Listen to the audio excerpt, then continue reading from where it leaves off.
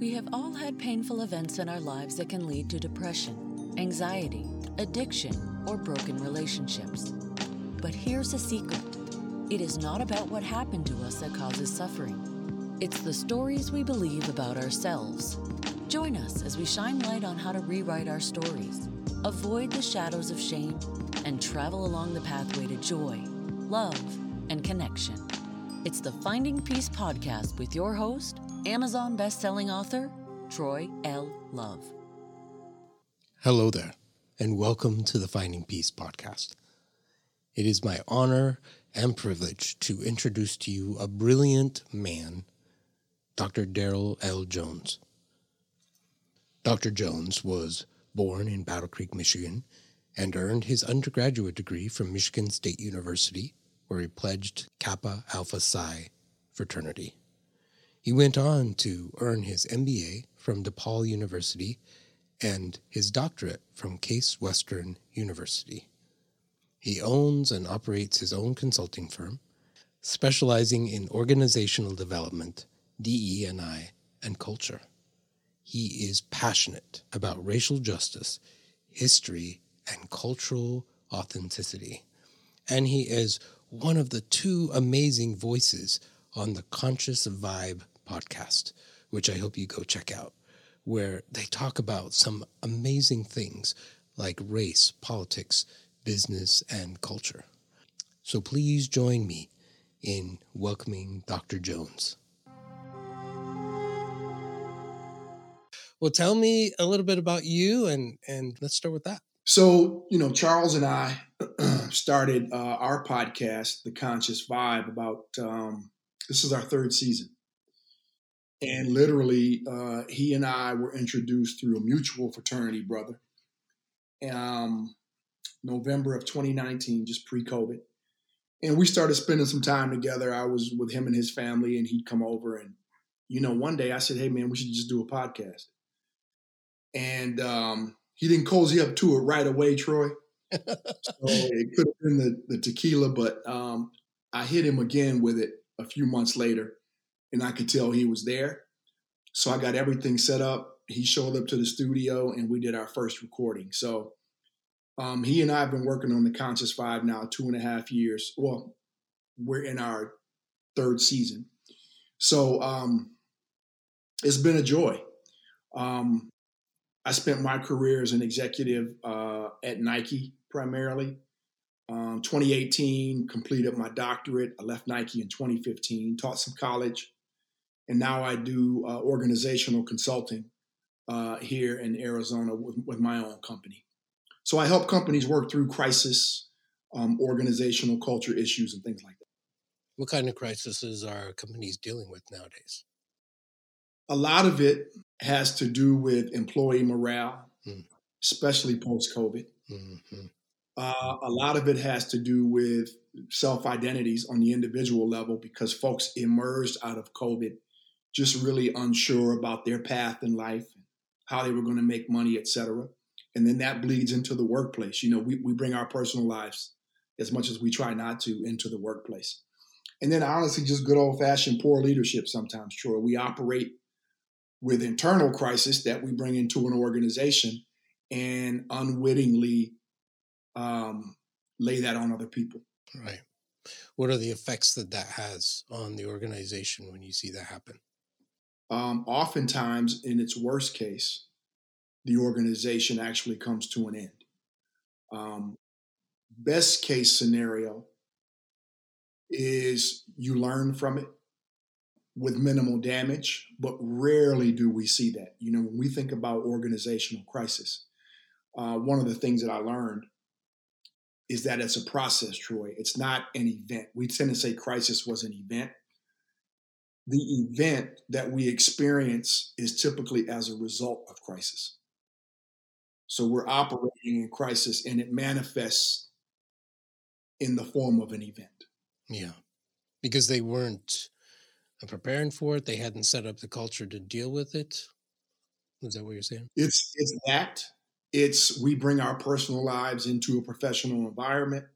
Sometimes it's strategy. Sometimes it's poor communication, lack of talent, misalignment. but oftentimes it's some of the personal characteristics and traits that we harbor that we haven't dealt with. But then we're put in positions of leadership and managing people unlike us. Right. And we haven't even learned to love ourselves, let alone people who we're dealing with. That is such a hard concept. We talk about that a lot on the podcast of learning how to love ourselves. I've noticed that. What is so important from the business world of knowing how to love yourself? What's the impact that would have? Honestly, Troy, I think it's just a matter of we don't lose our human characteristics when we enter into a workplace. We don't turn into robots, right? No. So we have to exercise that same love and care and engagement that we do in our quote unquote personal lives as we do in the workplace. Now, it may show up differently. We're not hugging and kissing in the workplace, hopefully. But we still need to be really cognizant that, people have feelings and operate with emotion. Right. And at the same time, we're charged with managing emotional intelligence. We're oftentimes dealing with people who here in 2022 have had a lot to deal with over the past couple of years. Right. Social injustice, COVID, health problems, economy, gas price, all this stuff.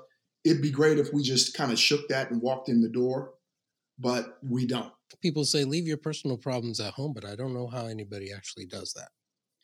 I think potentially, generationally, me growing up, I was typically like a 70s child.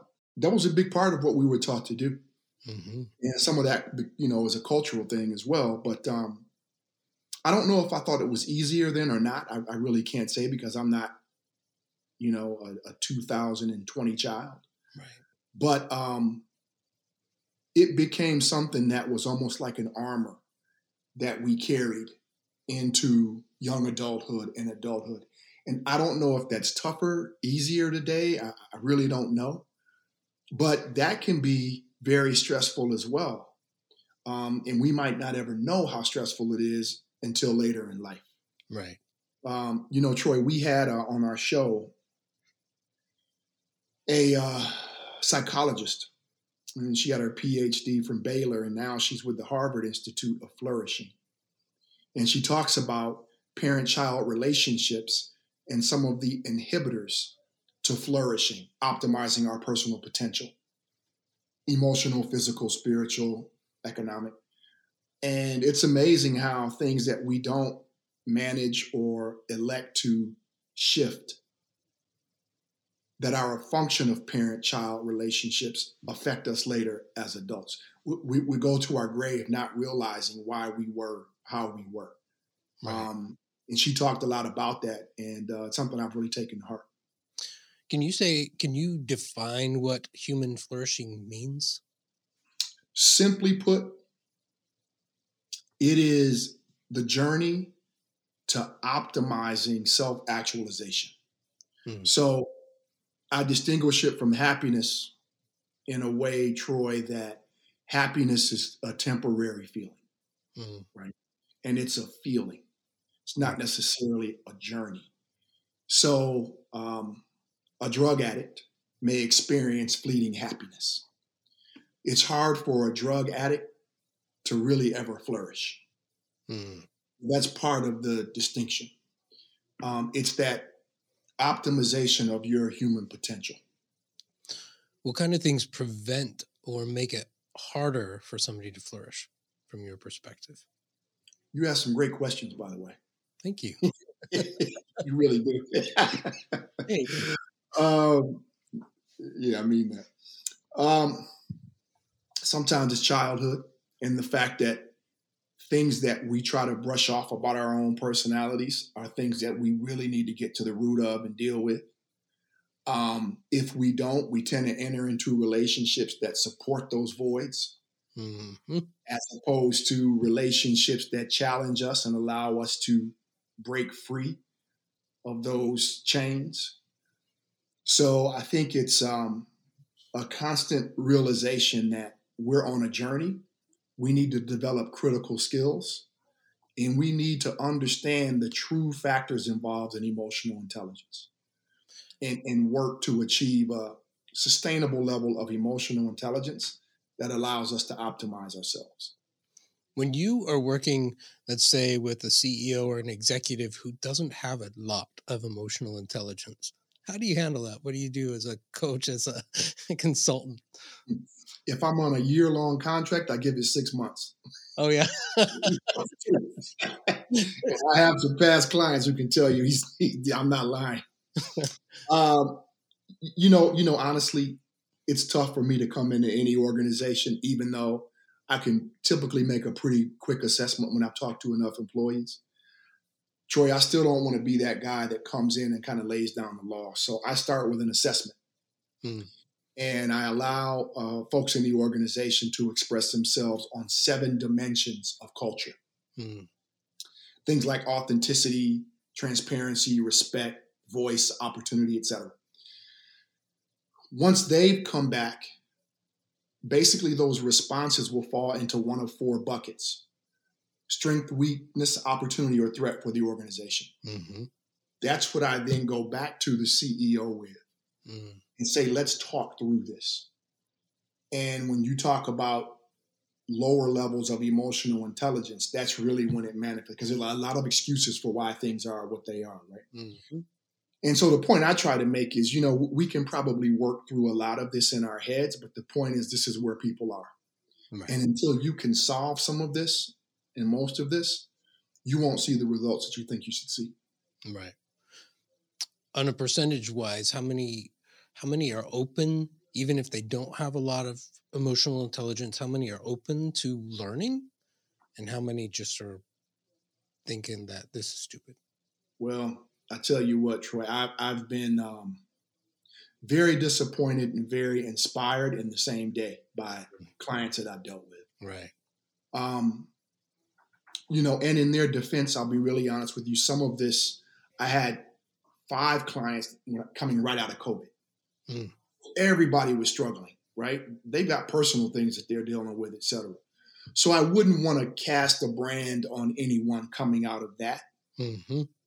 What I would say is I remain optimistic that most of these leaders want to do well by all of their organizational members, but I have definitely been disappointed and left clients. That's really sad. It's the reality that we live in.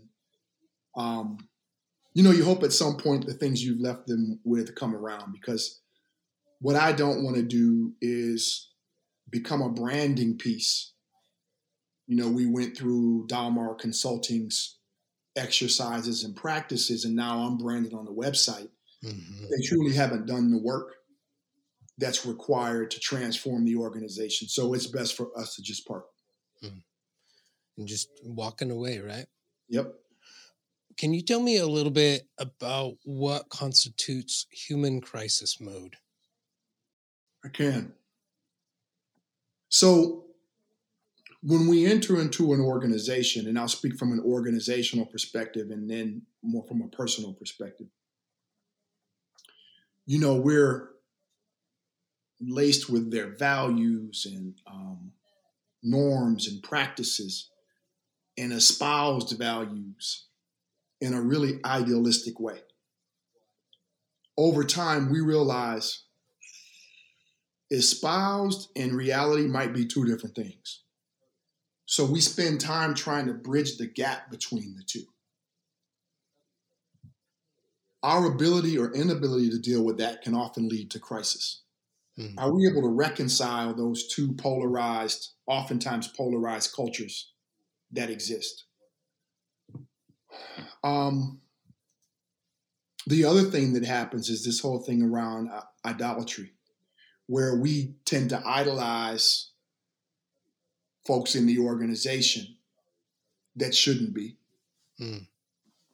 But we get into a zone where we've sort of, hitched our wagons to them.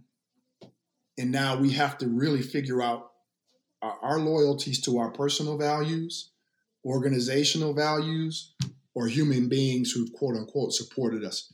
So reconciling all of that can also lead to. And then, lastly, I think one of the things that's really critical is when we talk about it from a personal perspective, You know, Troy, if we aren't living our authentic selves, we're operating with competing self-identities. So if I have to show up to work differently than I show up at home, than I show up at church, than I show up at, I'm always having to reconcile these competing identities as opposed to operating with a singular identity of who I am and not having to code shift in a new environment, because that can also be really taxing emotionally. Right. Like living compartmentally instead of fully. Yeah. And, it's, I'm not here to at all suggest that we all don't shift some aspects of our personality or have a chameleon-like presence at times. I don't think that's bad. We should be able to operate in many different rooms. But at the core of who we are and our value system, when that gets compromised, that's when crisis can set in. And that's a very big culprit. Because I wasn't looking for. So what I did, Troy, when I entered into the doctoral program, the great thing about Case Western is they force you to chart your own path. Mm-hmm. They don't hand you and say, hey, you need to figure out in 10 years what the state of the economy will be based on past performance. No. Mm-hmm. What do you want to contribute to the world? Mm-hmm. And you spend your journey figuring that out, doing the research, et cetera.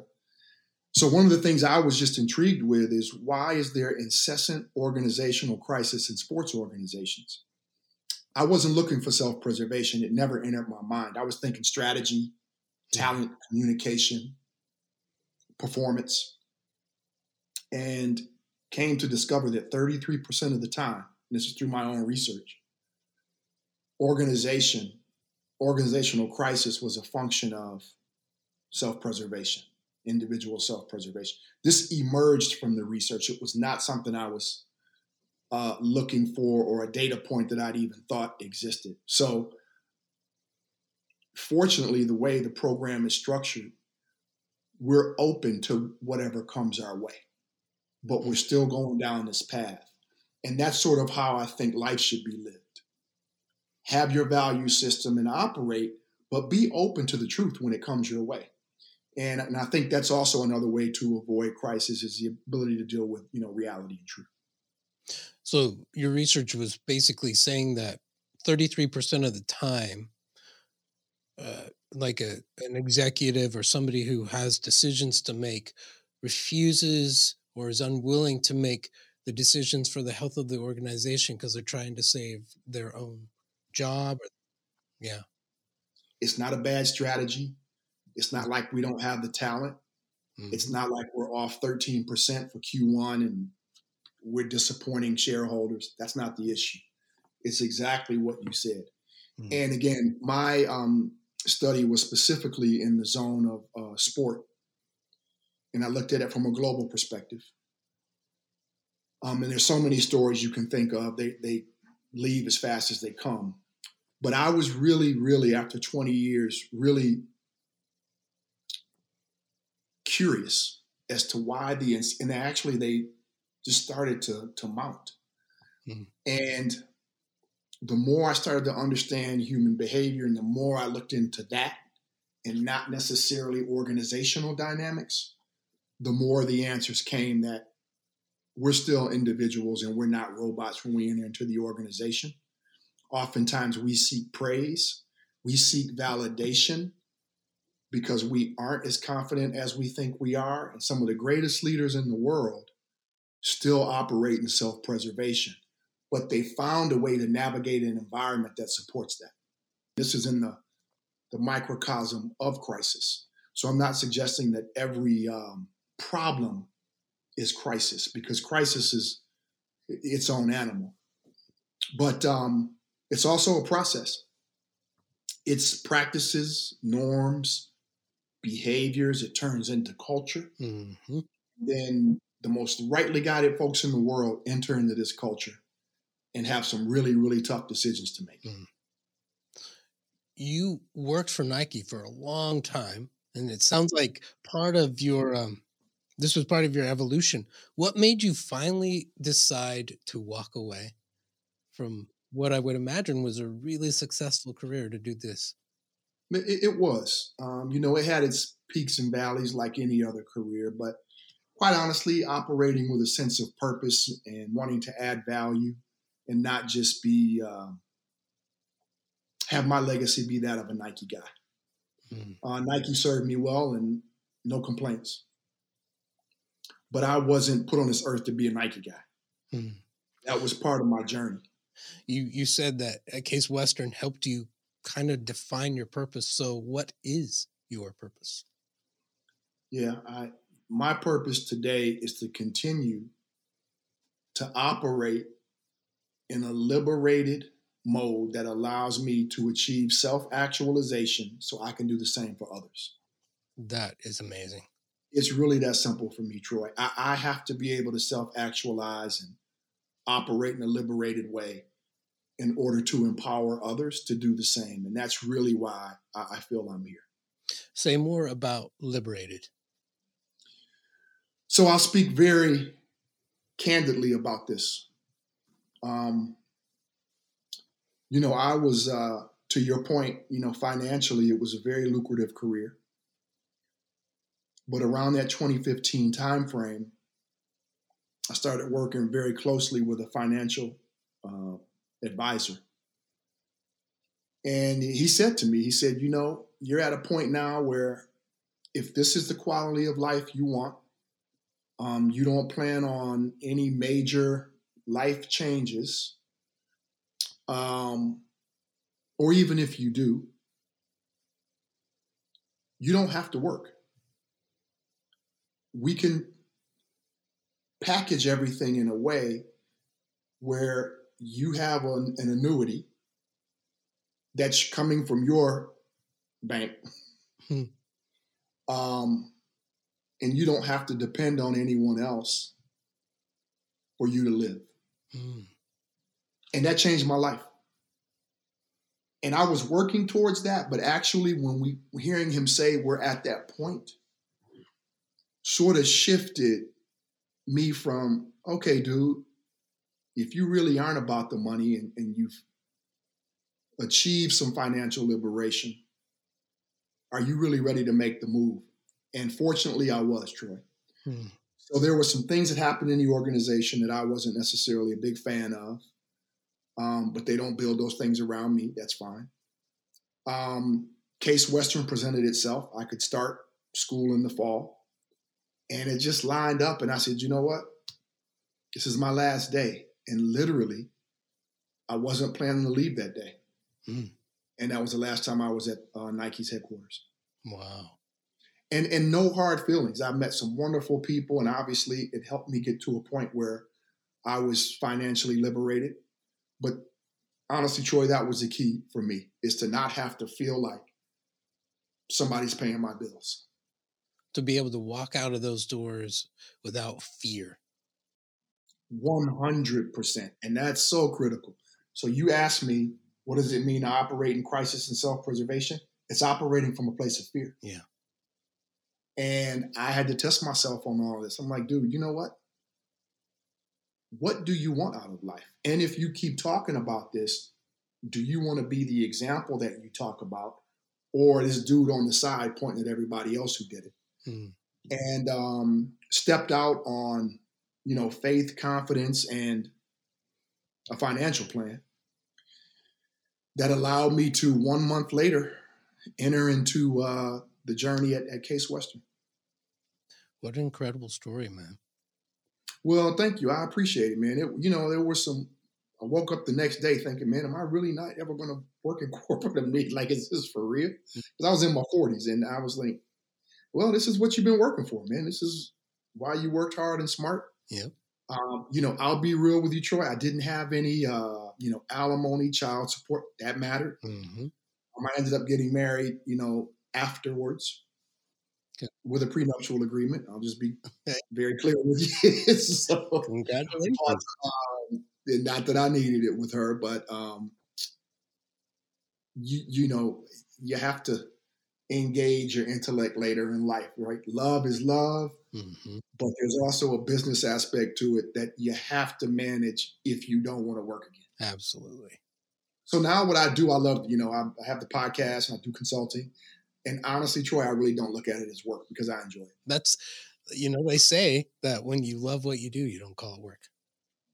And I didn't, when I was working, I didn't necessarily agree with that. Now I see what they mean. Tell me the vision that you had for the podcast and what it's been like doing it. Well, and thank you for asking about it. It's the vision we had was to have really conscious, intellectual conversations about topics that matter. And it really started that way. We weren't sure what was going to happen. Neither of us had done this before. We both done major public speaking and things like that. But a podcast is a lot different, as you can attest to. Yes. So our vision was to create a platform for folks who are leaders in their own right, in their own field, and some who've failed. And I'll talk about failure later, what I think it is. And have them talk about their journeys. And if we can inspire other people through that was our goal. I think it's morphed into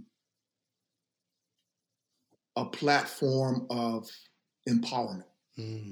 And we really think it's critical to empower people to optimize their potential. And so here in this third year, we're spending even more time with folks who are in that zone of what does it mean to operate from a locus of control where you're managing your outcomes and you're accountable and you're flourishing. So we're spending year 3 in that zone, and that tends to sort of be the theme, whether we design it that way or not. But we know Charles and I both feel like we have a lot to offer and we want to offer it, but we still have a lot to learn. So there's that aspect of it too in year 3. We learn something from every single guest that we have on and hopefully impart some wisdom to our audience at the same time. What has the podcast, The Conscious Vibe, how has that impacted you personally? I think it's allowed me to tap into dimensions of my personality that when you aren't asking a lot of questions of other people, you don't have to. There's some self-discovery that happens. Folks ask you questions that, even though you're supposed to be interviewing them. And I think it's a combination of the podcast, but also now I'm accountable to myself and not a team of 300 people that are going to watch it the next day and say, what the hell did you mean when you said that? Or a boss, what the hell did you mean? I'm accountable to me. And I think that combination of the format of a podcast and that characteristic has brought out some things in my personality that I think already existed, Troy, but I didn't necessarily feel compelled to share. It opened that up for you. Yeah, it did. It did. And I think it's been fantastic. I get calls from friends that said, hey, I didn't know. Some didn't know I was ever married. But I'm an introvert by nature. I operate in extroversion in spurts. Right. Isn't it exhausting? Not my personality. I don't like crowds. I don't. So exhausting. I'm right there with you on that. Yeah, man. So it's opened up that vessel of expression for me. And, I probably operated under a little bit of the premise that who cares? But now it feels like people care. So I'm probably more inclined to share. So maybe a little bit cathartic. I think they care because you are letting you out a little bit. Yeah. They care about you. Absolutely. And you have to let people do that. Be vulnerable enough to let people do that, right? And that's part of the journey of life as well as I get older. When you start to say, hey, I guess I am on the back half of this deal. You just don't look at things the same way. Right. And that's how it should be. Yeah. So Patrick Lencioni, he's He's an author. He's done a lot of things about organizational development. And one of the activities that he often has executives do is talk about their biggest mistake. And you brought that up a little bit. And he talks a lot about people balk at that. They don't want to talk about their biggest mistake. They're embarrassed. They're ashamed. But why is that such an important topic to talk about? Well, I think, honestly, we have to embrace the full journey of life. And a mistake to me is something that wasn't intentional. And it's okay for there to be negative outcomes or outcomes that you didn't desire as a result of some of your actions if you operated with good intention. Now, you don't want to make the same mistake 2 and 3 times. That's part of the journey as well. And it also allows you to have a platform to learn. Now, you don't want to be that guy that just continually runs around making mistakes. But at the same time, it's okay to embrace it when you do, because it's part of our journey in life. And I've shared on one of my shows with Charles, it may not seem like a big deal, but I thought my life was over. I was in a corporate setting, and Troy, I was with Kraft General Foods prior to Nike. And I sold Maxwell House coffee to major institutions, hospitals, hotels, airlines. And I'd gotten all of our distributor salespeople to come into a hotel presentation where I was presenting this new coffee machine. And it allowed us to enter into places where we couldn't have gotten before because our competitors had it on lock. We're all in this room. Presentation went well. I had a stack of leads that was probably this high, and I'm not exaggerating. In short, next to that, I had a stack of blank leads that weren't filled out. But guess which ones I threw away? Which ones? That had all the leads on them filled out. So I put them in the recycling bin. On accident? Very much on accident. Oh, dang, man. So I went home. I still had the stack right in a folder that was blank. I didn't know it was blank. Man, I'm having the greatest weekend. I'm taking my girlfriend out with Troy on Sunday night. I pulled out the folder. Have you ever seen The Shining? Yeah. Do you remember when all work and no play makes Jack a dull boy, and she's going through and everyone says, I was going through and everyone was blank. Man, I lost it. I drove over to the hotel. They said, man, no, we'll never find it. And I had to go back to my boss. I had to go back to the guy who owned the distributing company. And it was one of the biggest mistakes I ever made. And I thought I was done. I was able to recoup probably 85, 90% of the leads, but I operated with egg on my face for quite some time. Oh, man, that's so. Cool. I tell that story, right? And it's it allows other people to realize it's okay. And you can recover, but just don't let it happen again. So trust and believe that never happened again. Right. That's what wisdom is, right? That's exactly right. You learn from your mistakes. Yeah. And so, it's a part of our journey, man. And it happens in our personal lives too, where we think somebody's thinking something. So we, take a turn, and mistakes are okay. I'd say once, maybe twice, but let's not be known as the mistake guy. Right. I'm curious about the picture behind you. Yeah.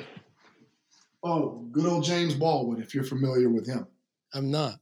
Okay, so yeah, James Baldwin. This is he's the author of Another Country, amongst other books. And in short, he's a freedom fighter, and he has been one for racial justice, social justice. When he was with us, and he was truly a freedom fighter who operated. We talk about no fear. And the ability to articulate his perspective unlike any person I've ever seen in my life. So he was an inspiration for me growing up in terms of his ability to form a thought and articulate and respond to intellect and ignorance in the same way. Sounds like I need to learn more about him. Well, potentially. I'll send you, it's James Baldwin. And he, there was a documentary done about him, but he's got a number of books. But I'll make sure I get some of the books to you. But I would love to read it, man. He's a great man. Particularly, I would love for you to watch, was it Oxford? I think he addressed the student body at Oxford on a show. And it was incredible, the way he handled the discourse back and forth. An amazing man. I'm definitely going to be Googling him. Okay. So I think it was Oxford. I'll make sure I share with you what it was. Well, thank you. That's amazing. So one of the things I do with a guest is I do a speed round question. It's not really speed round. I just ask you a ton of questions, right? Okay. One after the other. So you can take your time.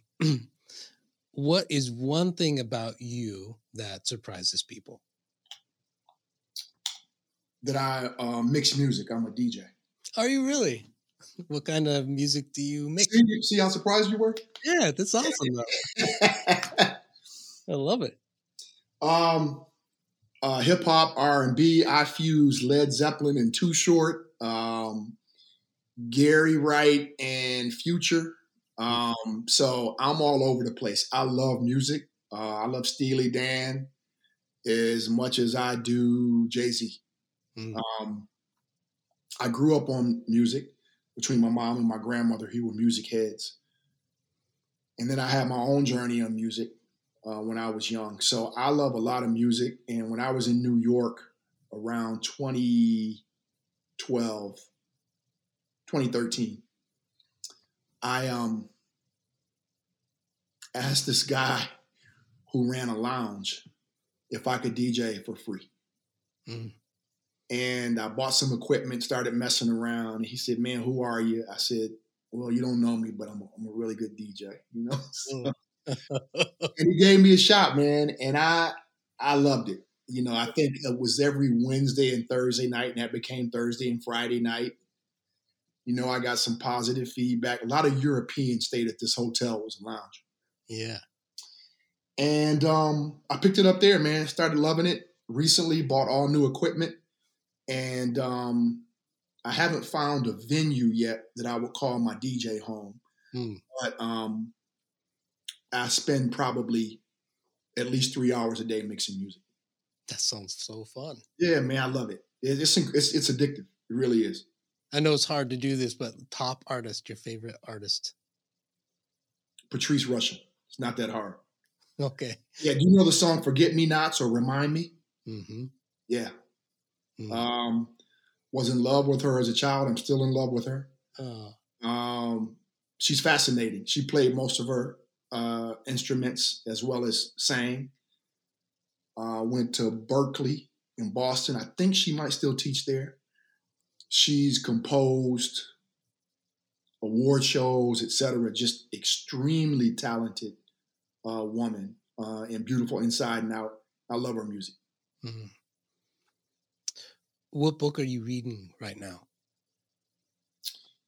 I am reading a book by Frances Cress Welsing. And what the book talks about, it's called the ISIS Papers.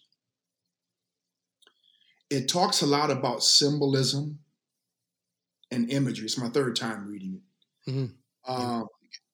But I learn something new every time I read it, Troy. Mm-hmm. So it talks about even on the back of a dollar bill what all of the symbolism actually means. Mm. And in short, a lot of it goes back to Africa. And a lot of that culture has been lost here in the Western world. We don't talk about it. We don't talk about the attachment to Christianity and mythological African culture and that sort of thing. And this is a book that discusses a lot of things that don't get discussed here in the Western world. So I force myself, and it's not really forcing because I love it. She's no longer with us, but I go back to it ever so often just to remind myself a lot about our culture in Africa and why we should feel good about that. That's amazing. Being connected to heritage and culture, I think, is something we are definitely missing in this country. Yeah, absolutely. When have you felt the most alive? Recently, either on the golf course, when I hit one of my rare great shots, or when I find two beats that I'm like, man, I had no idea this was going to sound like this. Yeah. I mean, honestly, it may sound simple, man, but that's it. Yeah. And then honestly, when I'm with family and friends, I just went back to Portland. One of my closest friends, he's like a brother to me. His son graduated from high school, and he's going on to Berkeley, studying film and playing football. And I was really in my element back there with my folks. You know, I used to live in Portland, but I don't see them as much anymore.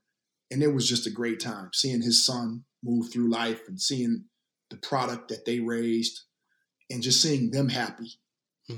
And also seeing him, my buddy, wonder, man, what's life going to be like now that my son's not here?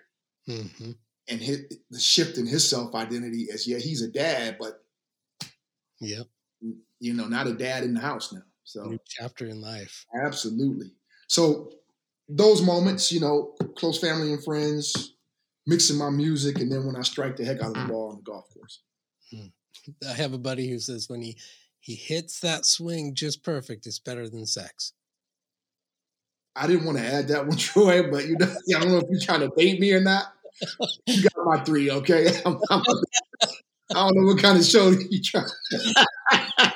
Put a little PG in the front. Well, yeah, so I'll leave it at 3. If you asked me before, you know, but if you were going to spend the rest of your life on an island and could only bring one item of personal value, what would you bring?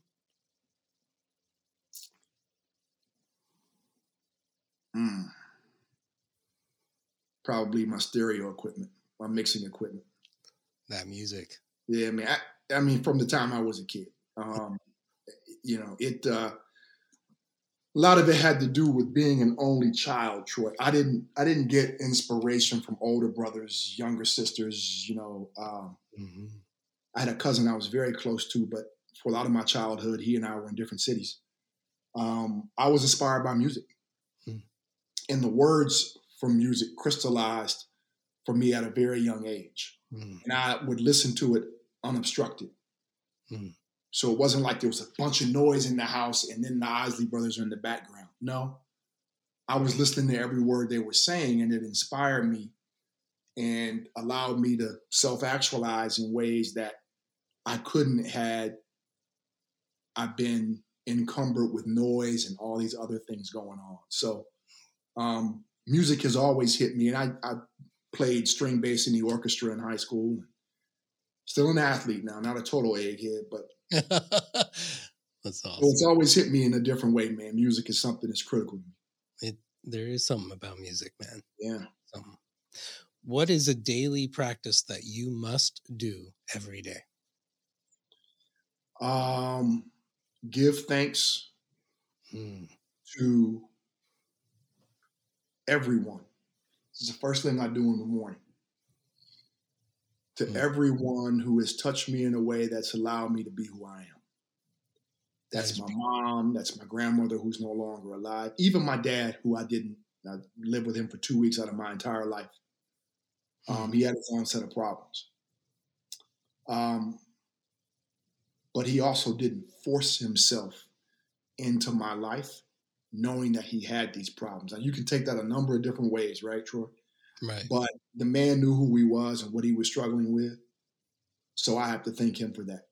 And when he finally, quote unquote, got himself cleaned up, he reached out and said, hey, the option is yours. I was 26 years old at the time. And I didn't respond to it. So him. And then, you know, my close family and friends who continue to inspire me, et cetera. So every day I really think about those folks who are have created and create an environment for me to self-actualize. That's beautiful, man. It's beautiful. What's one question that you wish that I had asked that I didn't, and how would you answer it?